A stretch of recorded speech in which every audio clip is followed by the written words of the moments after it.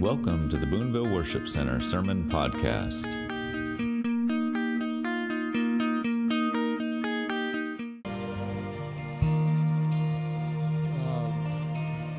Isn't he good?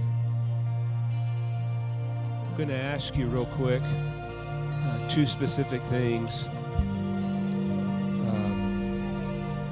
So I feel like that the Lord just wants to touch some bodies real quick. But if you came in today with a physical need and you need healing in your body, I'm just going to ask you to raise your hand, and then if you see someone with their hand raised, I just want you to come next to them, put your hand on their shoulder just to agree with them. Amen. So do that now if you would. Specific, if you need physical, anyone needing a physical healing touch from God in your physical body, I need you to raise your hand, and I need the body to work. I need you to work right now, body. Go to someone. Multiple people with each person if you can. I've got some in the back there. Come on, let's just believe. How many can believe together for physical healing? Amen. All right. Now, one other thing. If there's quite a few of you with one person needing physical healing, I might need you to go somewhere else for this. If you're here this morning and you need a heart healing, if your heart's been hurt, you know your soul's unhealthy, and you need healing of your heart, you need healing from the brokenness in you, then I just need you to raise your hand right now. Come on, we've all been there before. Let him heal your heart. Come on, somebody. All right? All right. And so I had a few more hands go up, and so I need someone to go with my brother back here in the back. And just agree with him, Mr. Max, if you would. And then I need a lady also up here in the front row over here by the piano, another lady to come up with her and lay hands on her. Just want to make sure everyone has people agreeing with them. How many of you know that he's our healer? Amen? Amen. He heals our body. But I'm telling you what, he heals our brokenness. How many are thankful that he heals our brokenness today? Amen. Come on, how many of you know he can take our broken heart, man? He can take our grief and our pain, and he can turn it into joy. And it's the Lord's heart today to do this in us, man. So let's just agree together right now. As you're laying hands on that person, just begin to agree with open heaven over them right now, and just begin to agree with the healing. Come on, through the blood of Jesus right now. So God, I just thank you for your presence in this house this morning. We thank you for your strength. We thank you for the power in Jesus' name, that in your name we are healed. By your stripes we are healed. You came that we could be set free in Jesus' name. So right now, God, all over this house, men and women, God, with their hands raised, we first of all, God, right now, we just agree that you are healer. We call physical bodies to line up right now in Jesus' name. I call that heart to come in alignment and to come in rhythm right now. We call blood pressure to be normalized right now. We call back pain to be gone in Jesus' name. We call ears to be open, God. We call eyes to be fixed in Jesus' name right now, God. We call knees, God, to be healed. We call bones to be restored. We call muscles and ligaments to be restored and healed and made new in Jesus' name. We call diabetes to be gone in Jesus' name right now, God. We just declare healing over every man and every woman from head to toe, God. You made them, you created them, you know every cell in their body, and we call their bodies right now to align with heaven in Jesus' name, God, for your glory. So be it. Yes and amen. Yes and amen right now. Now, God, you came to heal the brokenhearted, Lord. Your word says, you declare that I came to heal the broken heart. I came to restore that wound. I came to pull you out of that pit of grief. I've come to restore your faith and to restore your joy. So right now, God, with those that have hands laid on them, that are dealing with brokenness and pain in their heart, God, We just declare right now the peace of God that surpasses understanding. Fill their heart and mind right now. We declare, God, that heart is not covered with a Band-Aid, but that heart is made new right now in Jesus' name. That heart is being fully restored. That faith is being elevated back in their mind, God. That they're locking eyes with you in Jesus' name. We pray, God, that the grief season is going away and the season of joy is coming upon them right now, God. Let the heaviness be broken off and let the joy of the Lord and the peace of the Lord begin to fill their hearts, God. May they begin to see, God, once again from the perspective of heaven, God, of how good you are, how mighty you are, and what you are able to do, and that you are healer and that you are restorer. So today, God, let those hearts be filled with you, and may they leave here, God, with the joy of the Lord is their strength. No matter what they're facing and what they've been through, God, they've got your joy, and it's their strength. And we thank you for being healer in this house this morning. We give you praise and honor and glory in Jesus' name. Amen. Amen. Let's give the Lord a praise offering. Amen. Amen. Walk in it. Walk in it. Walk in it. Walk in it. Amen. The Lord's been put on my heart to that He wanted to speak to us about the pursuit of righteousness and what that looks like. But I think not only what it looks like, but I feel like He wants us to know what He has for us in the pursuit of righteousness. Because I think when we understand what He has for us in righteousness, the pursuit is naturally going to be there. And so we're just going to break this down together. If you want to go ahead and turn on, I'm actually going to start with something a little bit different, but if you just want to go to John, the Gospel of John, and then and we're going to be moving from there, but you can go ahead and at least have that place open. But the message is on the pursuit of righteousness, and let me just open with this. The world's culture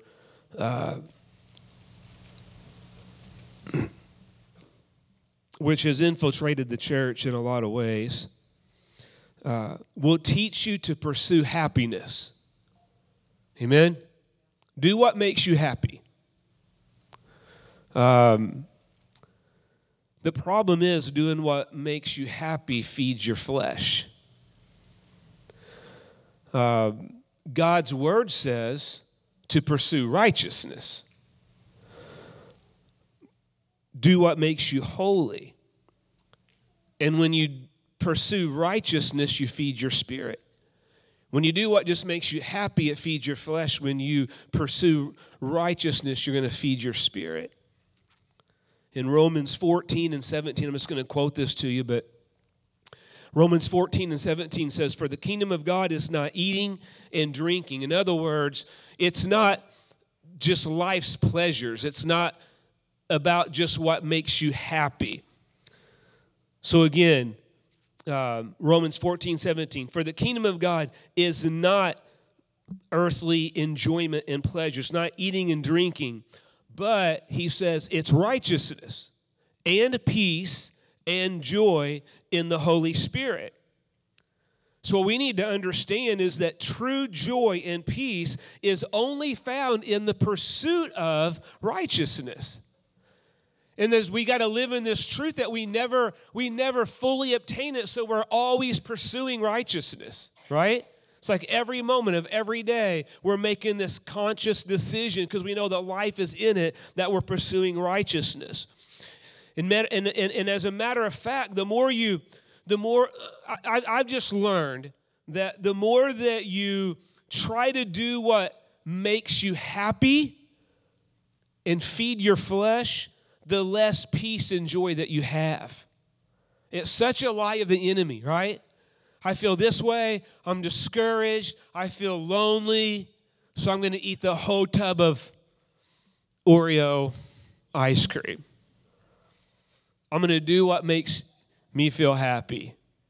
How many of you know you're not going to feel happy at the end of that?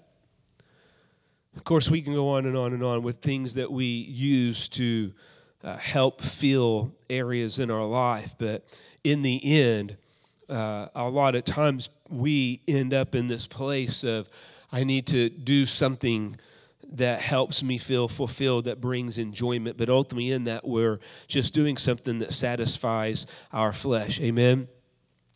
Just a few weeks ago, I was speaking on the power of His name, and I quoted Proverbs chapter 18 and verse 10, and it says this. It says, "The name of the Lord is a strong tower." You guys remember that? The name of the Lord is a strong tower. It's a place of safety. It's a safe structure. But then it said this, and this is what I couldn't shake off of me after that sermon. It says, "The righteous run to it and are safe." So the name of the Lord, everything that He is, right? Everything that He is encompassed in His name, and the righteous are constantly running to it. They're constantly running to His name. They're constantly running to all that He is and everything. And in that pursuit, right, they are safe. They are secure. Well, if you look at that, then that the righteous are running to it. Running is it is a pursuit, is an action. You are chasing after, you are going after, you are looking for, you are reaching for that thing. So to live with this understanding again of what He has for us in righteousness, and that in His name and all that is encompassed in and through Him, when we fully grasp that, guys, then we're not going to be just running after whatever that we've gripped a hold of in the world that helps satisfy us, that helps please our flesh, that helps ease our pain in the moment, right? Right? Like, we're not going to continue running back to that thing when we understand the revelation of truly, truly what brings peace and joy and what He has for us in righteousness. So the righteous, His name is a strong tower, and the righteous are absolutely running. They are running. They are focused. Their eyes are fixed on it, and they are running to it in everything, because they know that that's the only place, come on, that can truly, truly give and release all that they need as sons and daughters. Amen? So what does righteousness look like? It's running to Him. It's running to Him. It's coming under all that He is. It's pursuit. Everybody say pursuit. Pursuit. I think this lacks a lot in the church. I think that when I say we, I just speak of the church as a whole, but I think we all want to get to heaven. I think we all love Jesus. Hopefully, most. Here we do. We want to be used by Him. We want to be good. But how many of you agree with me that we live a lot unto ourselves and not unto Him? Is that safe to say? I feel like this sermon's for me and you guys just to get to help receive it with me. But I feel like I live a lot unto myself. I really do. I feel like I chase a lot of things that make Scott happy, but not always making me righteous. But this scripture really grips me, because it says the name of the Lord is a strong tower. Everything that you need is within Him. Amen. And the righteous are running. They are in pursuit of Him in everything. Amen. And so, all right, you guys good? John 1. I just felt like I needed to share this before we get into some other aspects of this, but this is just really settled on my heart as I was praying over this pursuit of Him, right? And what the pursuit of righteousness looks like. But here in John's Gospel, chapter 1 and verse 1, we're familiar, but let's read it. In the beginning was the Word, and the Word was with God, and the Word was God. He was in the beginning with God. All things were made through Him, and without Him nothing was made that was made. In Him was life, and the life was the light of men. Amen. In Him was life, and the life was the light of men. And then if you just jump down to verse 14 real quick, it says, and the word Logos became flesh and dwelt among us, and we beheld his glory, the glory as of the only begotten of the Father, full of grace and truth. So the Word that was from the beginning, the Word became flesh and dwelt among us, and we beheld his glory. So I'm talking about the pursuit, the running after, the chasing after righteousness. Amen. Chasing after Jesus, his name, all that he is. And then we learn that he is the Word. So one thing I want us to understand in this, and I feel like what God's calling the church to like never before, is that listen, the Word of God is Jesus in print. Come on. It's Jesus in print. It's living, it's active, it's powerful, it's life. Come on, man. Everything, it's what we are to be in pursuit of, and not just a word or a knowledge or understanding, guys, but man, it is in pursuit of this word. And so I'm just saying, if we're running to Jesus, then we're running to his word, because he is the word. Amen? Now, you know the word is intimate because it's alive. No other book, no other writing is intimate because it's not alive. But this word is intimate. It's like when you wake up in the morning and you some of you all of you coffee drinkers. Shame? No. Because then around 10 or 10:30, I'm heading to the store and I'm going to get my Mountain Dew. That's my caffeine for the day. But when you wake up in the morning and you go through your routine and you get the word out, you're sitting with Jesus. Right? Like you're getting in Jesus, like every morning. And if you get in him and around him, it's going to change you every time. Every time. You won't even always understand it. The disciples were right there with him in the flesh, and he was releasing the word into them. And some of the things they got and some of the things that went right over their head, but I guarantee you it impacted them. Amen? So it's like if in this pursuit of righteousness, I just feel like there's I feel like God's even going to develop, but I believe this is a church that desires the word.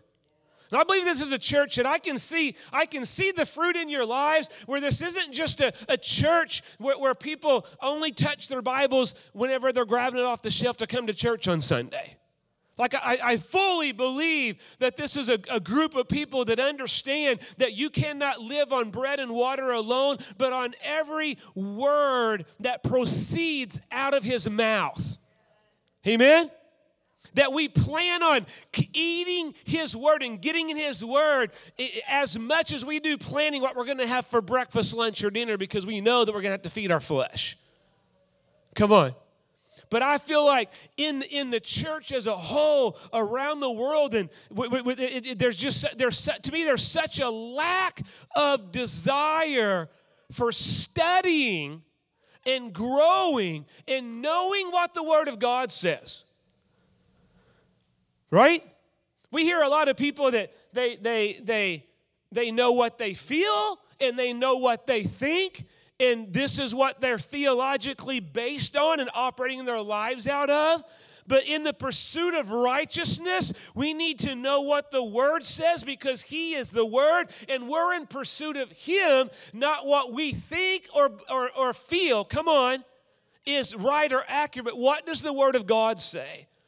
So I'm just believing today for an awakening in this house, in our sons and our daughters and our children. I can just see people and families sitting around the table, man, and opening up the Word of God, and children asking questions, and what's this mean, and why did that happen, and how can I do that, and wow, Jesus loves me this much. Come on, man. And we're just beginning to let the Word of God begin to come alive alive in their lives, so they're not just walking around with what they might think of is a book of expectation and laws and requirement. But let your children be raised with the revelation that what they're walking around with is Jesus in print, man. The one that loves him like no other, that true life is within it, and let it begin to consume them. Let the Word of God become exciting again, man. Get in the Bible stories and get a little excited whenever you're teaching it to them, man. And let those things come alive to the kids. Come on, man.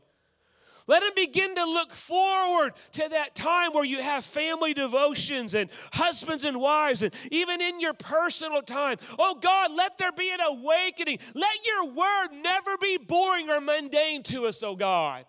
Let it never become obligatory again, God. No matter how many times we read it, man, I'm telling you, from cover to cover, and you go back from cover to cover, every time there's fresh revelation from precept to precept. God's word is so good. Come on, somebody. How many know if we're going to be in pursuit of righteousness, we need to be in pursuit of his word? Such a burning in my heart that God awaken this. You have to learn to encounter the man that's in the word. It's not just information, it's living. And righteousness is in him alone. Let me just say, stop trying to just gain knowledge when you're studying or reading the scripture, and start looking to encounter him in the word. Just sometimes you just read a verse and you sit back and you say, man, Jesus, let that just settle in every cell of my body. You begin to think about what it means and what he's saying. You begin to feel his love through that word, right? You begin to feel the intimacy of his heart for you and his love and his purpose for you and for your family and for the kingdom on earth. And all of a sudden, everything begins to shift and change. Amen? So I want to do that, actually. Right now, I'm just going to read. I'm going to let the word work. Amen? And so you're about to find out if you know where the books of the Bible are at. I want you to turn to Psalm chapter 37. We're going to kick off there. And we're going to let him wash us with the word in his call for us to righteousness. And in it, we're going to see what he has for us in the pursuit of righteousness. Psalm 37, you guys there? So I'm just going to read actually quite a bit here in Psalm 37 because it's so good. Is that okay? So Lord, let your word be alive in us right now. Let this word, as we're about to read your word, it is living, it is powerful, it is changing us. So Lord, as we read over these verses, let every one of them just settle in every cell of our body. In Jesus' name, let your word work. All right, so 37 and 1. This is talking about the heritage of the righteous. And it says, do not fret because of evildoers, nor be envious of the workers of iniquity, for they shall soon be cut down like the grass and wither as the green herb. But it says, trust in the Lord and do good. Watch this. Trust in the Lord and do good. Dwell in the land and feed on his faithfulness. Feed on his faithfulness. Delight yourself in the Lord, and he shall give you the desires of your heart. Isn't that beautiful? He's giving to you because he's so good right now what is in righteousness and why you pursue it. Commit your way to the Lord, trust in him, and he shall bring it to pass. He shall bring forth your righteousness as the light and your justice as the noonday. He says, rest in the Lord and wait patiently for him. Do not fret because of him who prospers in his way, because of the man who brings wicked schemes to pass. Cease from anger. Forsake wrath. Do not fret. It only causes harm. For evildoers shall be cut off, but those who wait on the Lord, they shall inherit the earth. For yet a little while, and a wicked shall be no more. Indeed, you will look carefully for his place, but it shall be no more. But the meek shall inherit the earth and shall delight themselves in the abundance of peace. How many are thankful for that? The wicked plot against the just and gnashes at him with his teeth. The Lord laughs at him, for he sees that his day is coming. The wicked have drawn the sword and have bent their bow, to cast down the poor and needy, to slay those who are upright and are of upright conduct. The sword shall enter their own heart, and their bows shall be broken. Verse 16, a little that a righteous man has is better than the riches of many wicked. Come on. That tells you that the most valuable thing that you could ever run after is righteousness. For the arms of the wicked shall be broken, but the Lord upholds the righteous. The Lord knows the days of the upright, and their inheritance shall be forever.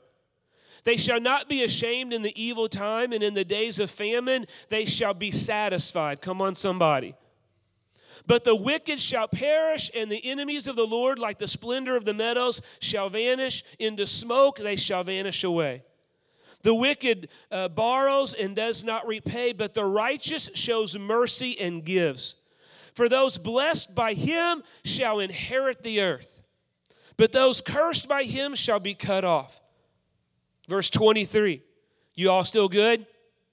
The steps of a good man, a righteous man, are ordered by the Lord, and he delights. Aren't you thankful? He delights in his way.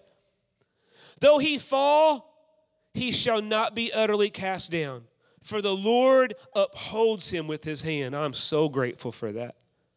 I have been young and now am old, yet I have not seen the righteous forsaken, nor his descendants begging bread. He is ever merciful and lends, and his descendants are blessed. Depart from evil and do good and dwell forevermore. For the Lord loves justice and does not forsake his saints. They are preserved forever, but the descendants of the wicked shall be cut off. The righteous shall inherit the land and dwell in it forever. The mouth of the righteous speaks wisdom, and his tongue talks of justice. The law of God is in his heart. None of his steps shall slide. Powerful. Go to Proverbs chapter 12. Isn't this good? Proverbs 12. You got it? Verse 28. In the way of righteousness is life, and in its pathway there is no death. In the way of righteousness, in the pursuit, the running after of righteousness is life, and in its pathway there is no death. Go to chapter 15. Verse 29. The Lord is far from the wicked, but he hears the prayers of the righteous. The Lord is far from the wicked, but he hears the prayer of the righteous. The pursuit of righteousness opens heaven over your life. Come on, somebody. Go to chapter 21.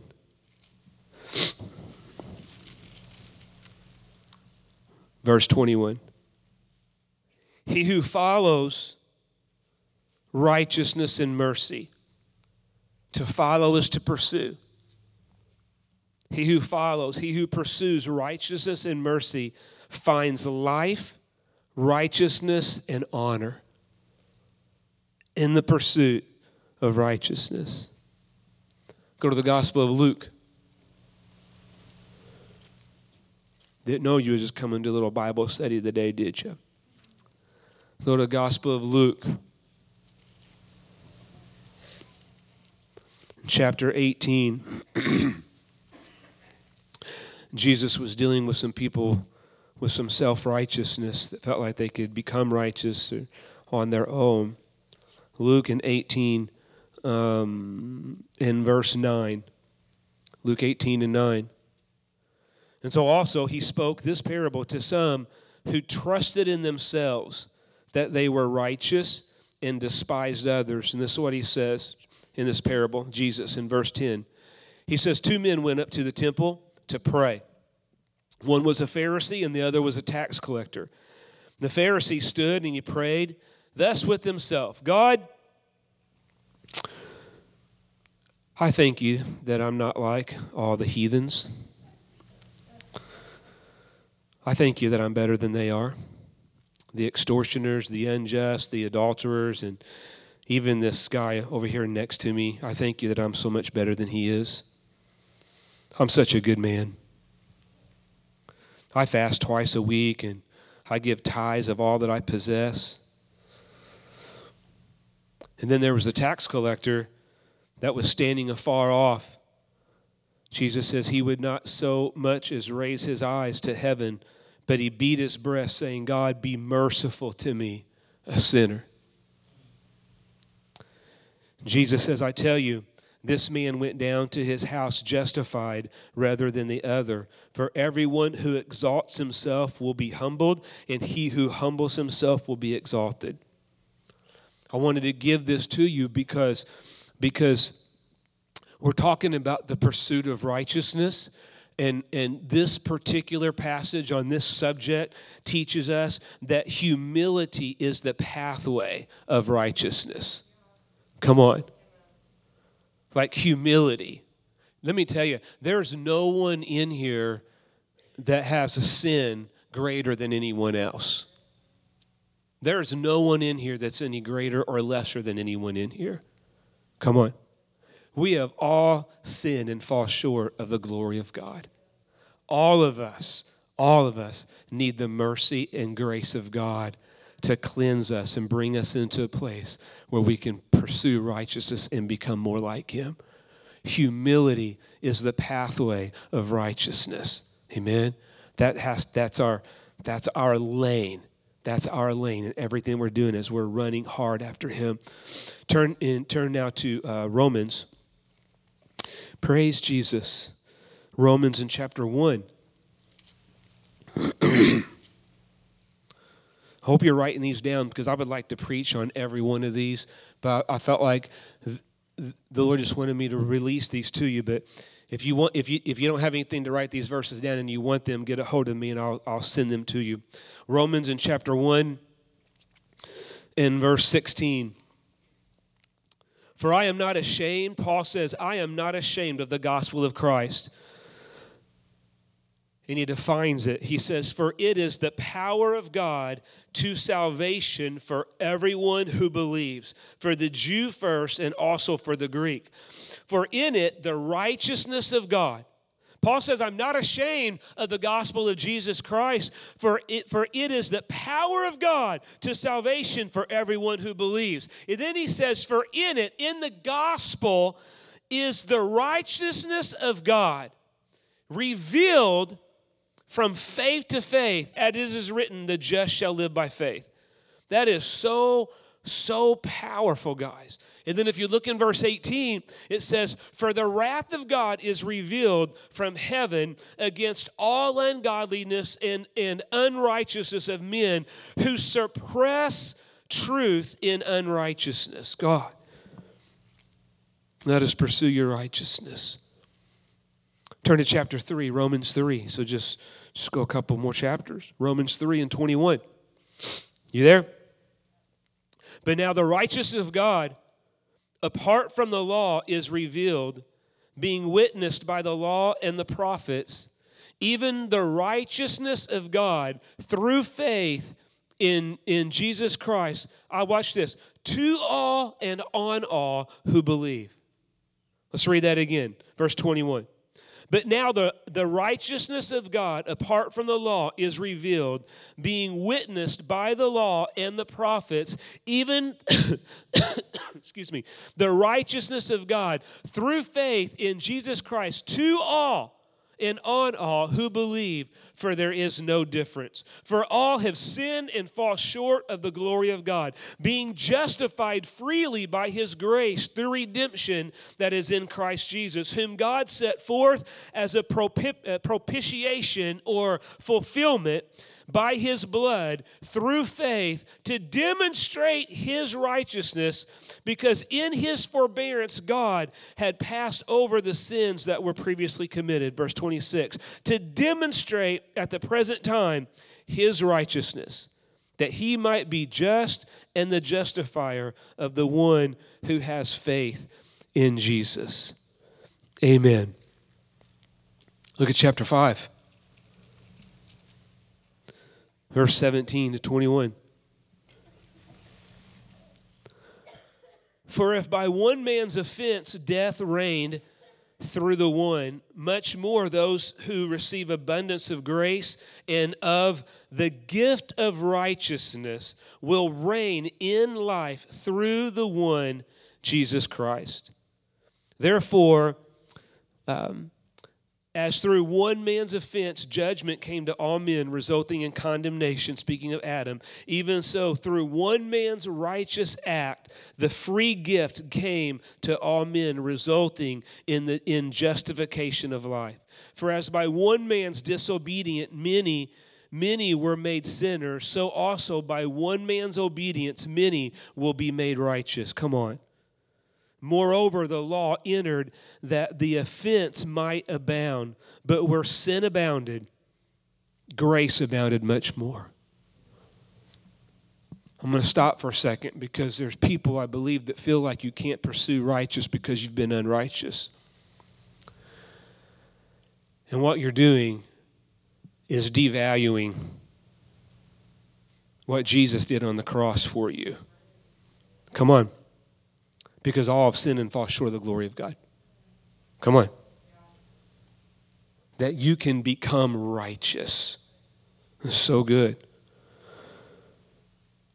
I'll read that again, starting in verse 20. Moreover, the law entered that the offense might abound, but where sin abounded, grace abounds much more.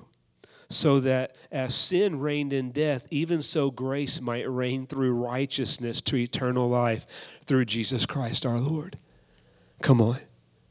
Isn't he good? Encounter him through this word. This is Jesus.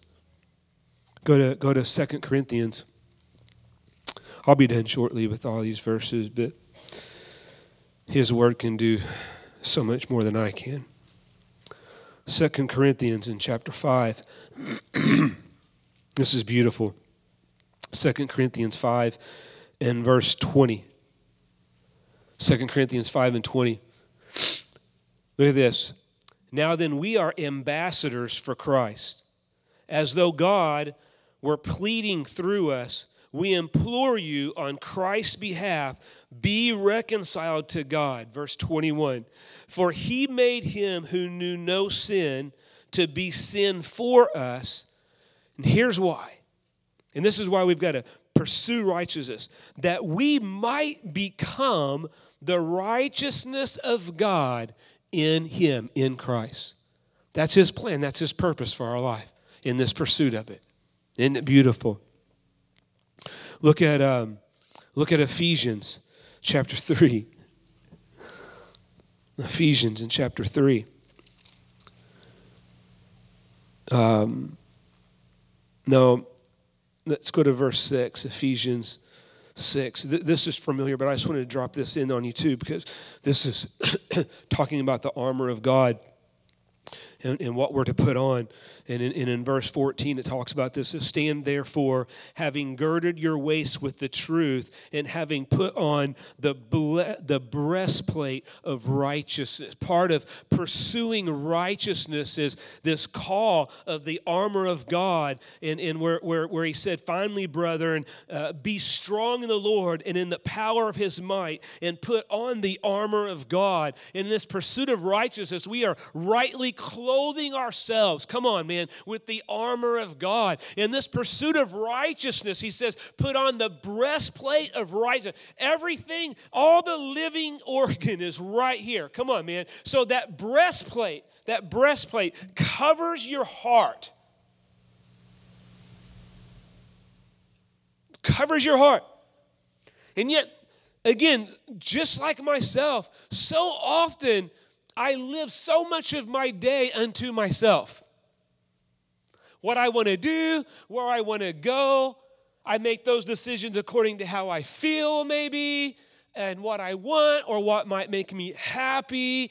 And often we leave home whenever that's what we're walking towards without putting armor on at all. But yet in this pursuit of righteousness, we understand this battle that we're in and everything that is warring against our flesh. Come on, someone. And we learn how to get up every morning and literally put on right. We put on the Word because He is righteous, right? So we put on the breastplate of righteousness and we clothe ourselves with the Word and with the power of the Holy Spirit. Amen. To walk rightly in pursuit of righteousness all through the day. Amen? Come on. Turn to Philippians. I'm just going to read a couple more, and then I'm going to get to the main scripture for today. Philippians in chapter 3 and verse 7. So Philippians 3 and verse 7 through 11. But what things were gained to me, I love this, Paul says, what things were gained to me, these I have counted loss for Christ. In other words, there's nothing that I've gained that is even remotely equivalent to Jesus in my life. Yet indeed I also count all things a loss for the excellence of the knowledge of Christ Jesus my Lord, for whom I have suffered loss of all things, and count them as rubbish that I may gain Christ and be found in Him, not having my own righteousness, which is from the law, but that which is through faith in Christ, the righteousness which is from God by faith. Isn't that beautiful, guys? Verse 10, that I may know Him in the power of His resurrection and the fellowship of His sufferings, being conformed to His death, if by any means I may attain to the resurrection of the dead. So good. Let me give you one more. Keep going back. Go to 1 John. Right there before Revelation. Go to 1 John in chapter 2. 1 John and 2. And verse 24, we're going to pick up at 24. We're going to read for just a little bit until I can see what I want. 1 John 2. Okay, now I'm there. Verse 24. Okay. You got it? Read this. Find Him in this. Therefore, let that abide in you which you heard from the beginning. If what you heard from the beginning abides in you, you also will abide in the Son and in the Father. And in this is the promise that He has promised us, eternal life. These things I have written to you concerning those who try to deceive you. But the anointing which you have received from Him abides in you, and you do not need that anyone teach you. But as the same anointing teaches you concerning all things, and is true, and is not a lie, and just as it has taught you, you will abide in Him. Look at verse 28. And now, little children, abide in Him, that when He appears, we may have confidence and not be ashamed before Him at His coming. Verse 29, if you know that He is righteous, you know that everyone who practices righteousness is born of Him. Behold, what manner of love the Father has bestowed on us, that we should be called children of God. Therefore, the world does not know us because it did not know Him. Beloved, now we're children of God, and it has not yet been revealed what we shall be, but we know that when He is revealed, we shall be like Him, for we shall see Him as He is. And everyone who has this hope in Him purifies himself just as He is pure. There's the pursuit of righteousness. Come on. I'm going to read just a little bit more. Is that okay? Verse 4, whoever commits sin also commits lawlessness, and sin is lawlessness. And you know that He is manifested to take away our sins, and in Him there is no sin. Whoever abides in Him does not sin. Whoever sins has neither seen Him nor known Him. Little children, let no one deceive you. He who practices righteousness is righteous, just as he is righteous. What a powerful promise. He who sins is of the devil, for the devil has sinned from the beginning. For this purpose the Son of God was manifested, that he might destroy. One of the very purposes Jesus came was to destroy the works of the devil. Why would we partner with something that Jesus came to destroy? Whoever has been born of God does not sin, for his seed remains in him, and he cannot sin because he has been born of God. Church, what are we going to do with that? The pursuit of righteousness. Or I say pursuit of righteousness. The kingdom of God is righteousness, peace, and joy in the Holy Spirit. Amen? I want to kind of give you some direction. And we're going to land here, I promise. This is the last passage of Scripture, but this is the core word for today. If you want to turn in 2 Timothy in chapter 2, and we have some powerful instruction on what it looks like to live righteously and to pursue righteousness. And so we're going to dig into that here in just a moment. But I want to give you 3 biblical ways to help you pursue righteousness. So three things that we know that the Word tells us that we're to be doing in pursuit of righteousness, to receive all that He's showed us and talked to us about today that are the inheritance of the righteous, okay? So 3 things. I want to start right here.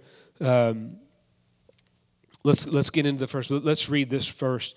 2 Timothy 2 and verse 19. We're going to read verse 19 through 22. Nevertheless, the solid foundation of God stands, having this seal: the Lord knows those who are His, and let everyone who names the name of Christ depart from, walk away from, leave from iniquity. But in a great house there are not only vessels of gold and silver, but also of wood and clay, some for honor and some for dishonor. Therefore, if anyone cleanses himself from the latter, he will be a vessel of honor, sanctified and useful for the master, prepared for every good work. So flee youthful lusts, but pursue righteousness, faith, love, and peace with those who call on the Lord out of a pure heart. But avoid foolish arguments. Actually, let's just stop right there. That's enough. Isn't that good? So this is equipping. Pastor, I want to live right for God. I want to stop living in compromise. I want to be stronger. I want to begin to make better decisions. I don't want to keep making the same mistakes. I want to grow in character. Come on, man. I want to be pleasing to God. I want to have an open heaven over. I want Him to hear my prayers because He hears the prayers of the righteous. I just want to be pleasing to God because I know how much He loves me. How do I do this? What's this look like? And this is what's being addressed here in 2 Timothy. And so I'm giving you 3 things, but the first step, the first biblical step that we've been given to pursue righteousness is to flee from sin and temptation, right? Like a lot of times I feel like we've asked the Lord to take stuff away from us while we're stretching our hand out towards it.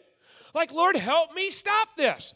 Take this away from me. And we're grabbing a hold of it at the very same time. And God says, listen, I'm going to empower you. And we're going to learn about that in just a minute. But, man, we have this calling to know that what I just read even in the passage before is that we are children of God, man. We're ambassadors for Christ.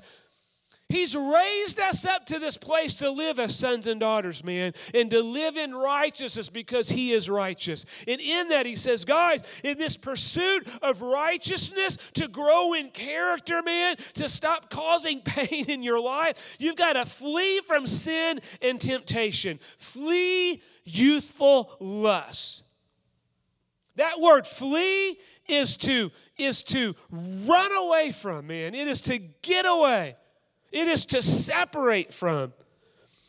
I think of Joseph when he was there in the palace and Potiphar's wife was trying to throw herself on him, and how in that moment Joseph he just fled, ran out of those arms, ran out of that situation. He got up and he ran away from the temptation. That's encouraging and convicting. It's encouraging because we can flee. It's also convicting. I just want to help someone because there's some people in here that didn't run away. What I'm going to encourage you is I'm going to have you look around because there's not another person breathing in this sanctuary that hadn't at one point in time in their life didn't run away. Come on. Let's help someone out. Who didn't run away at one point in time? Raise your hands. Who didn't at one point in time run away? Who didn't have a situation and in that moment they didn't flee from it? Every one of us did here in some way. You are no different than everyone in here. God is taking us and He's rising us up, man. You no longer have to be defined by that moment that you didn't flee from. But now God is calling you and raising you up, and it's time to lock your eyes with Jesus and His righteousness. And it's time to see all that He has for you in righteousness, and man, let that be the only pathway that you're running towards. Joseph was a powerful example of that, as he flat out just got up and ran out of that place. He wasn't going to allow a momentary happiness alter his destiny. God, let that grip us. Amen? Then we have David, who got a glance at Bathsheba in the bathtub. And then you know David had a choice. He could have fled from the temptation or responded to his flesh. We know that David didn't run. He didn't flee. He gave in to his fleshly passions and desires, just like all of us have in different areas of our life. And it resulted in destruction and pain, just like a lot of us, have felt destruction and pain from moments in our lives where we didn't flee from that temptation and that thing. Come on. What happens is, and what happened with David, first of all, David was where he wasn't supposed to be. Amen? You'll always find yourself vulnerable when you're in a place that you shouldn't be at, and when you're not where you're supposed to be at. Amen? But what you'll learn from this and what you'll learn from your own life is a lot of times where we fall into not fleeing is where we begin to make room for sin. See, ultimately, where David was standing on that other roof, he made room. He made room for sin. He made room to give into that thing. And I want to share this with you. In Romans, in chapter 13 and verse 14, it says this: put on the Lord Jesus, right? Remember the armor of God? Put on, clothe yourself. Put on righteousness, man. Before you walk out your door and all day long, you put on righteousness. But it says, put on the Lord Jesus Christ, put on righteousness, and make no provision for the flesh. I'm helping some people today because all of us are in this. Because we all still battle flesh. I'm standing here as your pastor, and I'm telling you, this message is for me. So don't let the enemy cause you to sit out there and feel guilt and shame like this is an unachievable goal for you, or that you've already passed your opportunity. Man, we're all in this thing together. Come on, somebody. But man, we're awakening. We're awakening to the lessons that we've learned. One of the things that you've got to appreciate about David is David did have a heart for God, man. He had a heart for God. He had a weak moment. He gave into that, and then that thing opened. How many of you know, if you make room for one sin, it will always open up other doors of sin. So David's one sin ended up in lying and ended up in murder. Come on. God, let that awareness be in us today. But my heart for us today is that we have an awakening within us to desire so much what He has for us that we begin to make no provision and no room for sin and temptation. It's what Romans 13:14 says. It says, make no provision for the flesh to fulfill its lust. Don't make room for it. Run from it. Make no provision for it. Get away from it. Get away from it. If you have to go computerless, you go computerless. Come on, man. If you gotta change your job to get out of a situation that is tempting, then God's big enough for that. He's your provider. Change jobs. I think sometimes we put too much on ourselves that we can bear something when we can't, and in doing that, we make provision for it. We make room for it.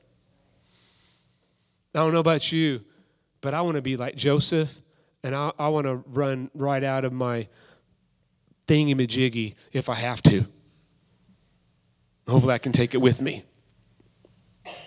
But at whatever the cost, I'm running away from that thing. I'm not making provision for it. I know my weaknesses. How many of you know we all have different weaknesses? We all do. It's like, I know mine. Make no provision for it. If you struggle with lust, make no provision for it. Make no provision for it. Get everything off of your TV if you struggle for lust that doesn't need to be there. Get rid of your TV if you need to get rid of your TV. Don't watch anything even remotely, which basically is the TV. It's the commercial. It's, come on, somebody. And it's like, we've got to get such a heart for God. We've got to get such a heart for His anointing and for His power and for what is available for us. There's so many people are just living with emptiness and void. And I'm not talking about the world. I'm talking about the church, man. Because, again, we're living so much unto ourselves, and we're doing things that make us happy and not make us holy. And in the moment, it might feel good, but it's not bringing about righteousness. And we're in this constant cycle, man, of encountering God one moment, and then we're just filling our flesh the rest of the time. And we're not living under and walking in and receiving, come on, all of the benefits of the righteous. The name of the Lord is a strong tower, and the righteous are running to it and nothing else. There's nothing else that I'm running after. There's nothing else. I love the church, and I love pastoring, but I'm not running after pastoring, and I'm not running after having a successful church. I'm running after Him. And as I run after Him, I believe I'll be anointed and healthy to be able to enjoy healthy community. And the result of that will become life and health and growth in the kingdom of God and in the church. What are you running after? What has gripped you? What has gripped you that you're leaning on? That you're trusting in, that you're feeding your flesh with, that's bringing more fulfillment than the kingdom of God. God, awaken this in our hearts. Church, I don't want this to sound religious, like law, but I'm like, guys, we're pursuing ourselves. We're pursuing our flesh. We're consumed with entertainment. We'll watch hours and hours and hours and hours of entertainment on TV that's absolutely pointless, that the next day you can't even remember what you watched. And we'll barely even, if all, open Jesus up, which is the only place where there's true life. Come on. Young people, get a hunger for God. Enjoy being young. Enjoy your youth. But flee the lusts of the youth. Ask God that you encounter Him right now. Ask Him to give you a desire for His word. Get in the Scripture and just begin to study it. Read Psalms and read Proverbs and just ask the Holy Spirit to help you understand what that verse means, man. And then take it to mom and dad or grandma and grandpa and say, hey, what about this? What's this mean? And I'm telling you, it is life. You won't ever open that book, that word, open Jesus and not be changed for it if you open it up with an open heart. If you open it up to truly pursue righteousness and to find the man in the Word, it will always change you. Come on. And we neglect the Word so much. Anyways, everybody say flee. Flee. In the pursuit of righteousness, we've got to run from temptation, run from sin. The second one, and this to me, this is like defensive. We're defensive, amen. And then the second one, and I'm going to wrap this up quickly, but we've got to be proactive in pursuing righteousness, and that's what I just talked about in the pursuit of the word. But you flee from. He says, flee from sin and pursue. Be proactive in pursuing righteousness. Now you're on the offense. It's time to go. It's time to gain some ground. Let me say this. Let's just use a basketball analogy. Let's just say your team is excellent at defending. You've learned how to defend. You've learned how to make sure that the opponent doesn't get where they need to be in your area, right? But how many know you'll never win the game if you just play defense? Because if you're just playing defense, you're never going to score. So a lot of times the church has learned that's just all we're doing all the time. We're just playing. We're just trying to, if I can just be strong enough to say no, be strong enough to flee, be strong enough to run away. Come on. Be strong enough to get away from that thing. Be strong enough to say no. And we just kind of live in that position of defense, which we have to, as he says, flee from sin. But we've got to be on the offense. And the offense, and really what feeds the defense, is being proactive in pursuing righteousness. Amen? So here is the counterpart to fleeing sin. 2 Timothy 2:22. Pursue righteousness, faith, love, and peace with those who call on the name of the Lord out of a pure heart. Now watch this. This is pretty important. First, he says you have to run after it. You've got to run after it. What are you running after? You got to run after righteousness. It's not going to just chase you down, man. You've got to be pursuing it. You've got to be intentional of putting on Jesus every day. But then he says, you can't do it alone. Then he goes on and he says, get some people around you to run with that can sharpen you and hold you accountable. Pursue righteousness, faith, love, and peace with those who call on the name of the Lord out of a pure heart. The enemy will always want to isolate you.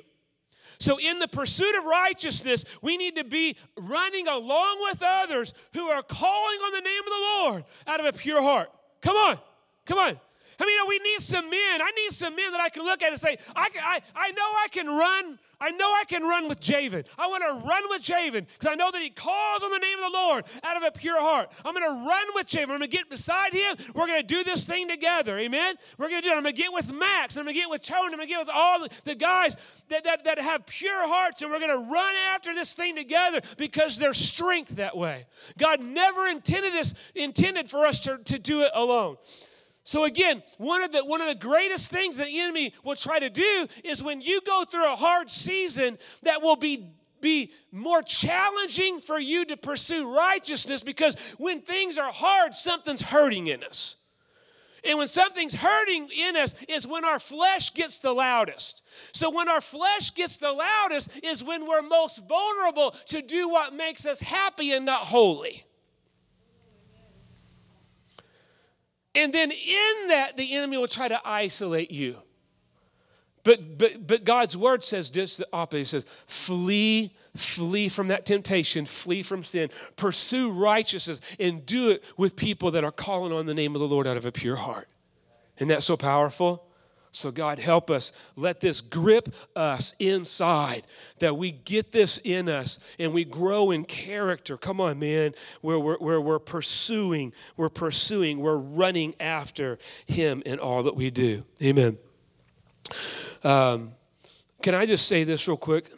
Righteousness isn't a title we get through good acts. Righteousness is a quality of our character developed in us through our pursuit of the only one who is righteous, and that's Jesus.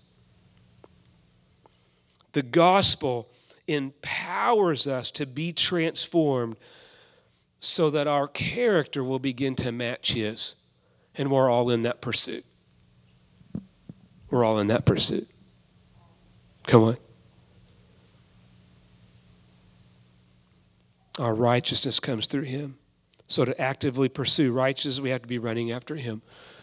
I'm going to give you the third one, but I feel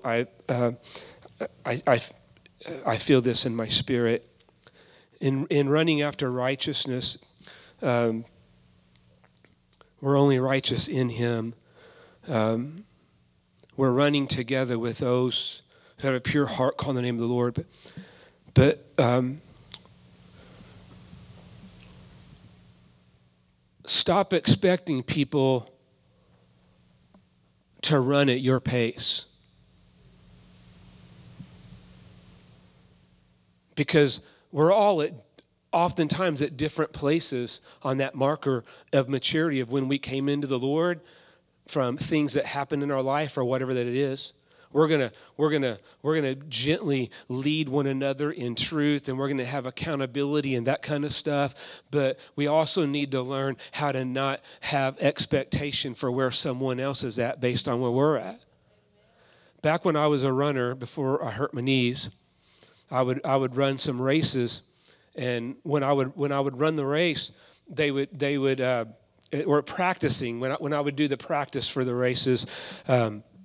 They would be where you would start at. They would have groups broken up, and there would be someone holding a sign up, and the sign would say like 4:50, 4 minutes 50-second miles, whatever. I knew not to get close to that group.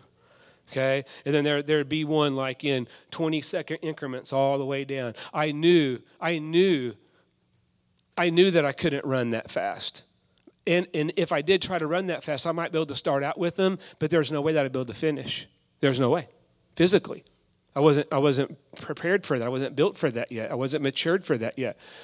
And so, but I knew I could get in like the 8:50 minute range. So I would find that group. I'd look for that guy that had that sign up. And what we learned in that, those that say we run 8-minute, 50-second miles over 10 miles, I knew that if I kept that pace from the very beginning, that I would be able to complete that race all the way to the end. But if I outpaced myself too fast, I wouldn't be able to finish. Does that make sense?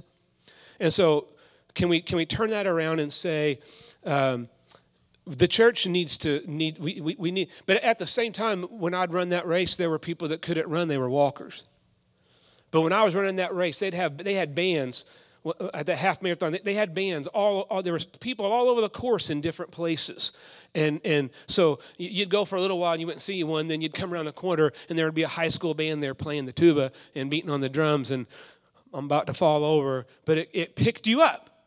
But I did that. But when you do that, you notice they're cheering. They're doing the same thing for the 4-minute mile guy, and then they're doing the same thing for the walkers that are doing 30-minute miles. Come on.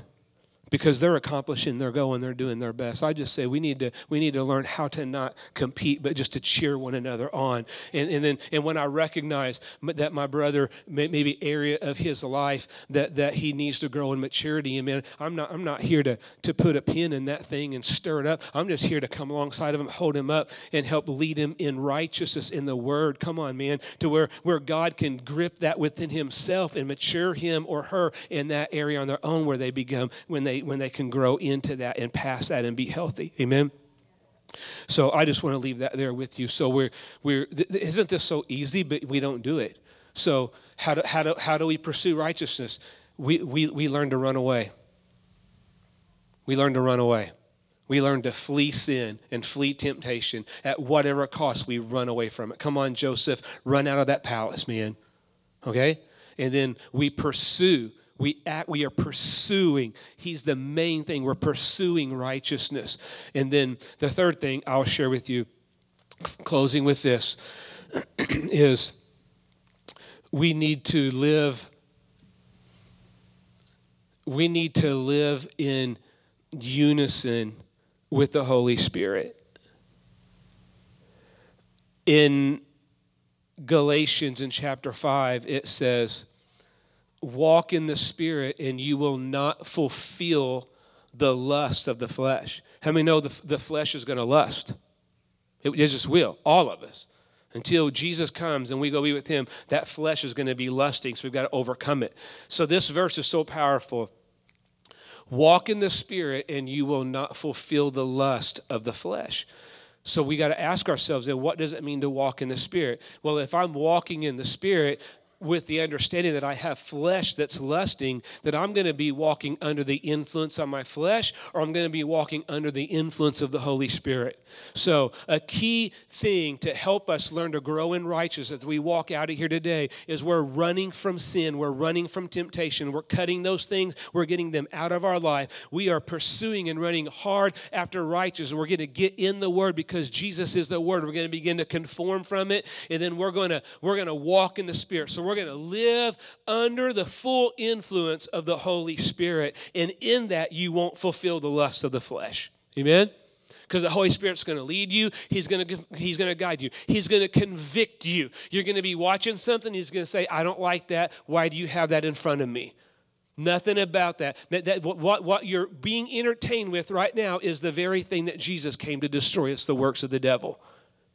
And the Holy Spirit's going to prompt you. You're going to be somewhere, you're going to be in a conversation, and the Holy Spirit, under his influence, you're going to feel that prompting. Because if you're close to him, you're going to know him. Come on, someone. And you're going to feel that. And I feel like the more we stay under his influence, the more sensitive we are to his voice, and the more quickly we pick up on his prompting. I don't know. I don't want to take a step if he's not causing me to move there. Amen? And I don't want to. And I don't want to not step if he says, I want to be I want to be under the Holy Spirit's influence in everything that I do and everywhere that I go, so that I won't fulfill the lust of my flesh. Come on, someone. He'll change your language, man. He'll change even how you react to things. He'll change you not getting angry anymore. He'll cause you to love the way that he loves. Come on. All about living under the influence of the Holy Spirit. Holy Spirit, we need you. The pursuit of righteousness. Amen? Stand with me. I'm going to pray over you. I'm going to have Craig come and just play something here maybe for a moment. But guys, this sermon,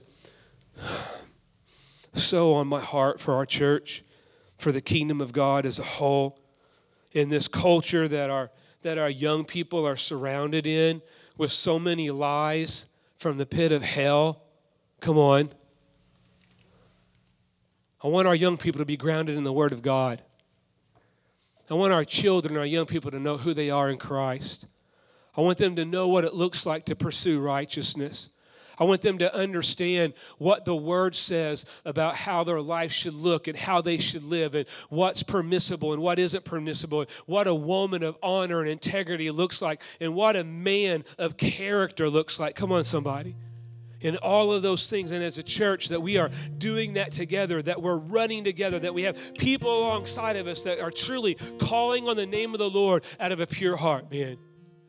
How many of you agree with me that we get compromise out of the church? How many of you agree with me you get compromise out of the church? How many of you agree with me that we'll stand on the Word of God?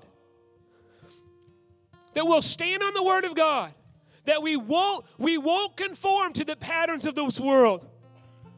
But for us to do that as a church, you've got to do it in your homes.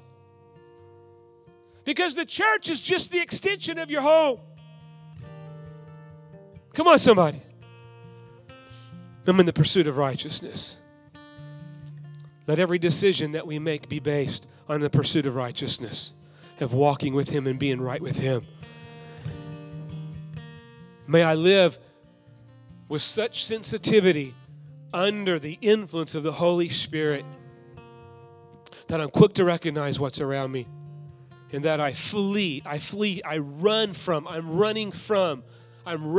my flesh. I'm running from temptation. I'm running from sin. I'm getting away from it. But not only that, I'm going to be on the offense, and I'm pursuing Jesus, man. I am pursuing him. I'm pursuing his word. I'm pursuing righteousness. I'm going hard after it, man. Because we read all of those scriptures today, and all those scriptures was just a small piece of your inheritance as the righteous. Come on. It's worth it. It's worth it. It's worth it. Amen? Let me pray with you. I'm going to ask you to bow your heads and... Amen. So I'm just going to give a quick invitation that if there's someone here that's outside of a relationship with Jesus and you want to ask Jesus to be Lord of your life, man, if you want to step into this life with him, pursue righteousness. If you need to accept Jesus, Lord and Savior, if you just raise your hand, I don't know if there is or not, but I want to give that invitation every Sunday that I don't want anyone leaving here not knowing who he is and not being right with him. Amen. Amen. I want to pray for the rest of us this morning. Can we pray together that we would stop living for ourselves and begin living for him more? Can we do that? That we begin to live our lives in true pursuit of righteousness. So can you just pray this with me? Can you just open your heart and lift your voice up to the Lord in the areas of your life where you know you've been doing things that maybe make you happy, but you're ready to make yourself righteous. You're ready to pursue righteousness, to pursue holiness, and really just to grow in this character. So let's just pray this out together. Father God, we just thank you for this church family. I thank you for this body, God. I thank you for their hearts. I thank you for their love for you. I thank you for their commitment to you, God. You are so good. I've seen their pursuit. I see their love for you, Lord. I know that it's there. But, God, I know that just like myself, God, I get busy sometimes, and I seems like I do more things that maybe make me comfortable or make me happy or give me pleasure than I do just pursuing you, God. I know there's things sometimes that are out of balance in that area of my life, God. And I know that when we go through pain and when we get hurt and we're vulnerable, God, that we're definitely vulnerable to feed our flesh, Lord. So, God, I just declare today that we grab a hold of your word and your promises, that we just declare that you are righteous and that those who are in you are pursuing righteousness. I declare today, God, that there's an awakening in our heart to pursue you like never before. I ask, Lord Jesus, that you just let your word, your living word, come alive. And God, that as all of us begin to get in your word, that we encounter you, the man Jesus, in the scripture, Lord. Let it be intimate. Let it be personal. Let it strengthen, equip, correct, instruct, and fulfill all of its purpose in us in Jesus' name. And I just pray into us, God, that we would be able to fulfill that scripture in 2 Timothy 2. Let it get down deep in our core that we have such a longing for righteousness that we will flee from sin. We'll flee from temptation. The moment that we sense it or feel it, that we will not make room for it, but that we will run from. We will run from that thing, God. And in return, Lord, we're going to be running to righteousness. We're going to run to your word. We're going to do it with other people that are calling upon your name out of a pure heart, God. And we're going to grow in integrity, and we're going to grow in character, and we're going to grow as your ambassadors in righteousness in this pursuit of you. The name of the Lord is a strong tower, and the righteous run to it. We're running to you. We're running to you. We're running to you. Thank you, God. Holy Spirit, we need your help. We need your strength. You produce self-control. A fruit of the Spirit is self-control. So when you begin to live under the influence of the Holy Spirit, you're going to find yourself having supernatural self-control because it's his fruit manifesting in you. Holy Spirit, we need you. Help us to only move when you move, and help us to move where you're moving. Holy Spirit, empower us to live and to pursue righteousness for your kingdom and for your glory. And may we never buy into the compromise of the world, but let us be a house Let us be families, and let us be individuals that stand on the secure foundation of your holy word in all that we do. In Jesus' name, amen. Amen.